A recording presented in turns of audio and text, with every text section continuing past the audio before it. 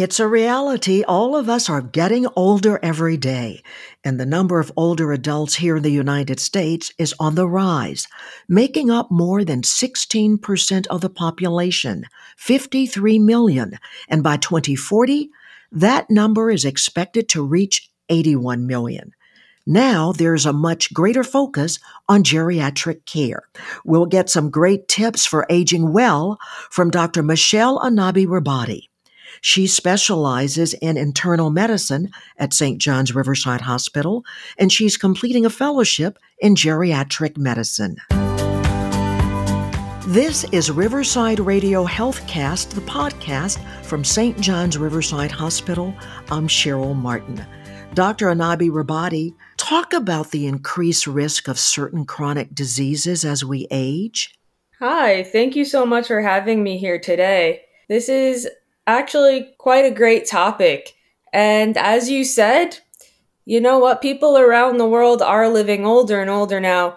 And so therefore, we're seeing that there is an increased risk of having these chronic diseases, such as heart disease, diabetes, but many others in older adults. And not only that, it's actually quite common. Around 80% of adults greater than 65 years old in the US actually have one chronic illness, and around 68% have two or more.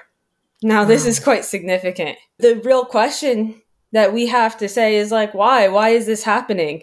And some of this has to do with the way that our bodies grow, meaning that as we get older, our heart and our blood vessels, they just don't pump as well. They don't work as well. This leads to increased risk of multiple diseases such as cardiovascular disease, which is like a heart and blood vessel disease. And so it's so important for us to take care of this. And it really leads to the question, what could we do? Especially since cardiovascular disease is so scary and can lead to hospitalizations and deaths. So what are some of those tips for healthy aging? So when we say the term healthy aging, there are actually three main things that we like to follow. 1, avoiding disease and disease-related disabilities. 2, preserving physical and cognitive functions. And 3, maintaining engagement. One of the goals of any physician is to reduce a period of time in which anybody has to deal with any functional decline, meaning the inability to carry out any day-to-day activity, and to reduce the amount of time that one is suffering with a chronic disease. What we do know is that by adopting a positive, healthy lifestyle, it can increase longevity, decrease chronic diseases, and improve quality of life.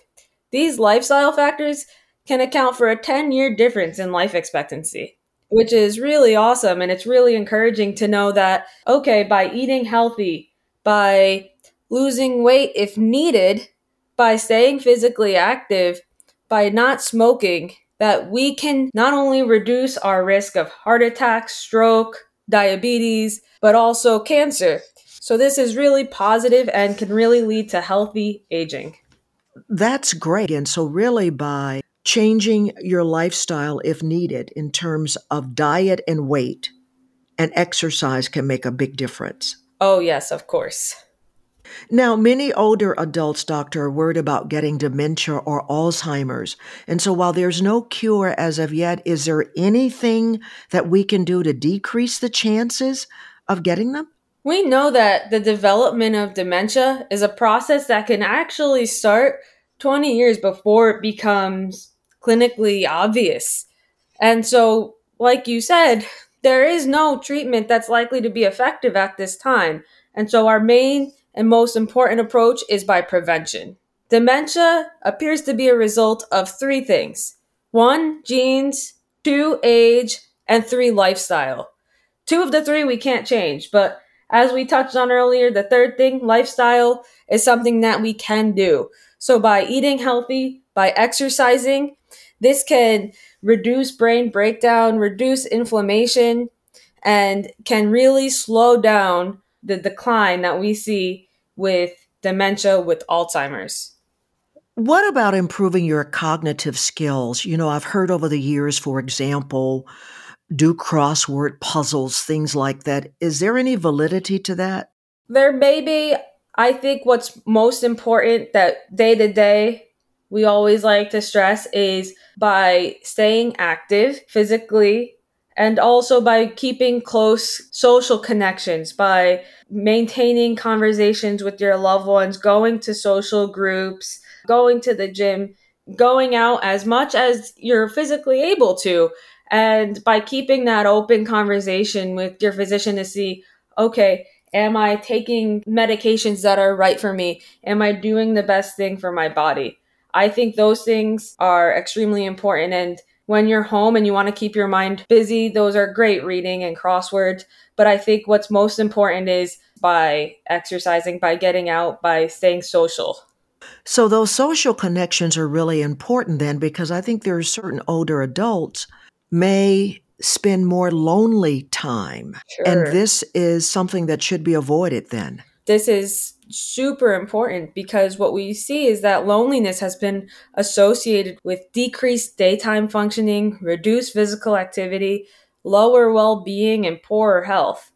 And so, older adults, not just older adults, actually, any adult, any person should be encouraged to engage in new activities, make new friendships, join social groups, whether it's with your local town or community, join a gym, start a new job, a new position, exercising. All of this is good for one's morale, for social functioning, for bodily health.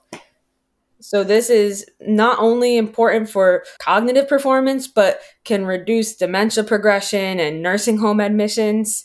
And so really we encourage these social interactions.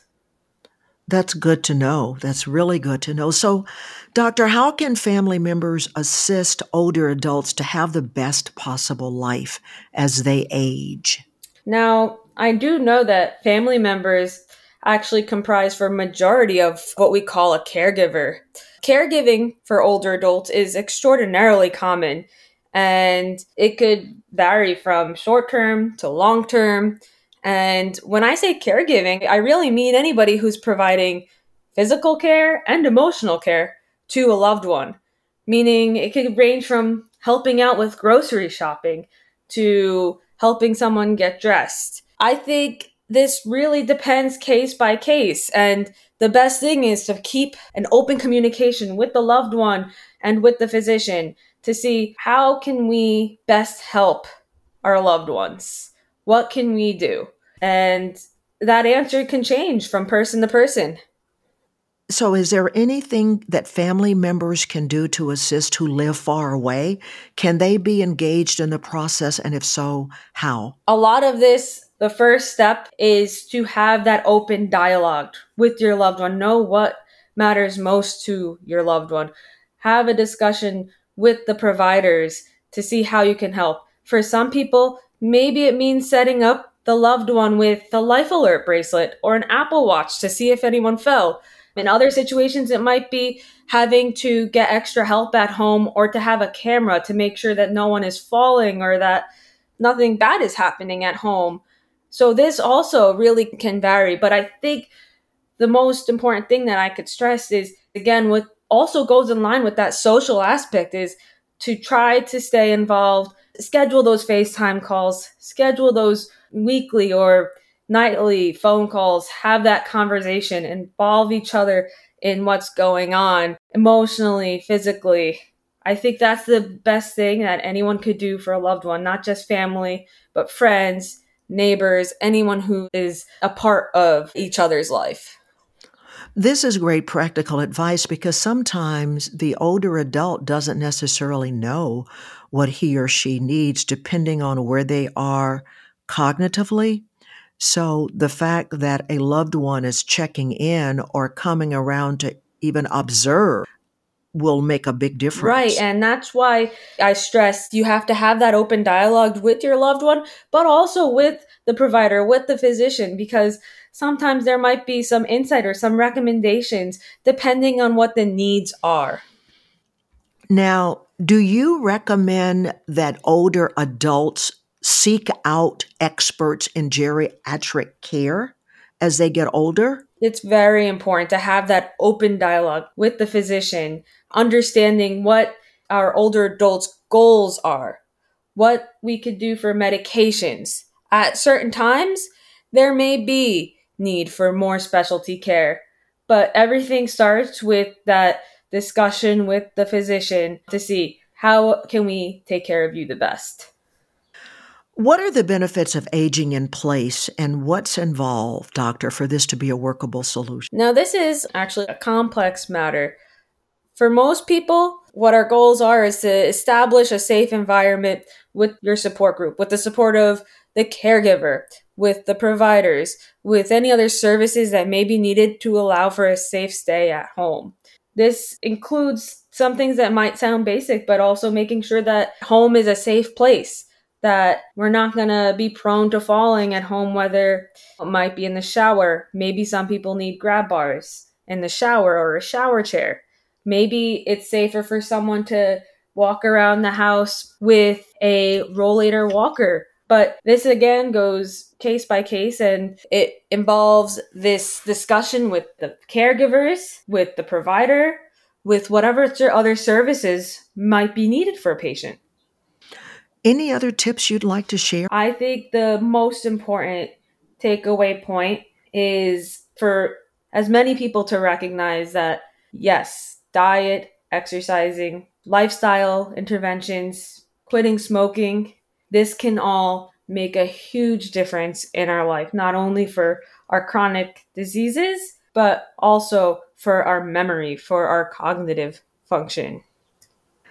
Well, that is definitely a good reason to make those lifestyle changes. Dr. Michelle Anabi-Rabadi, thanks so much for providing some great tips for healthy aging. Of course, thank you so much for having me here today.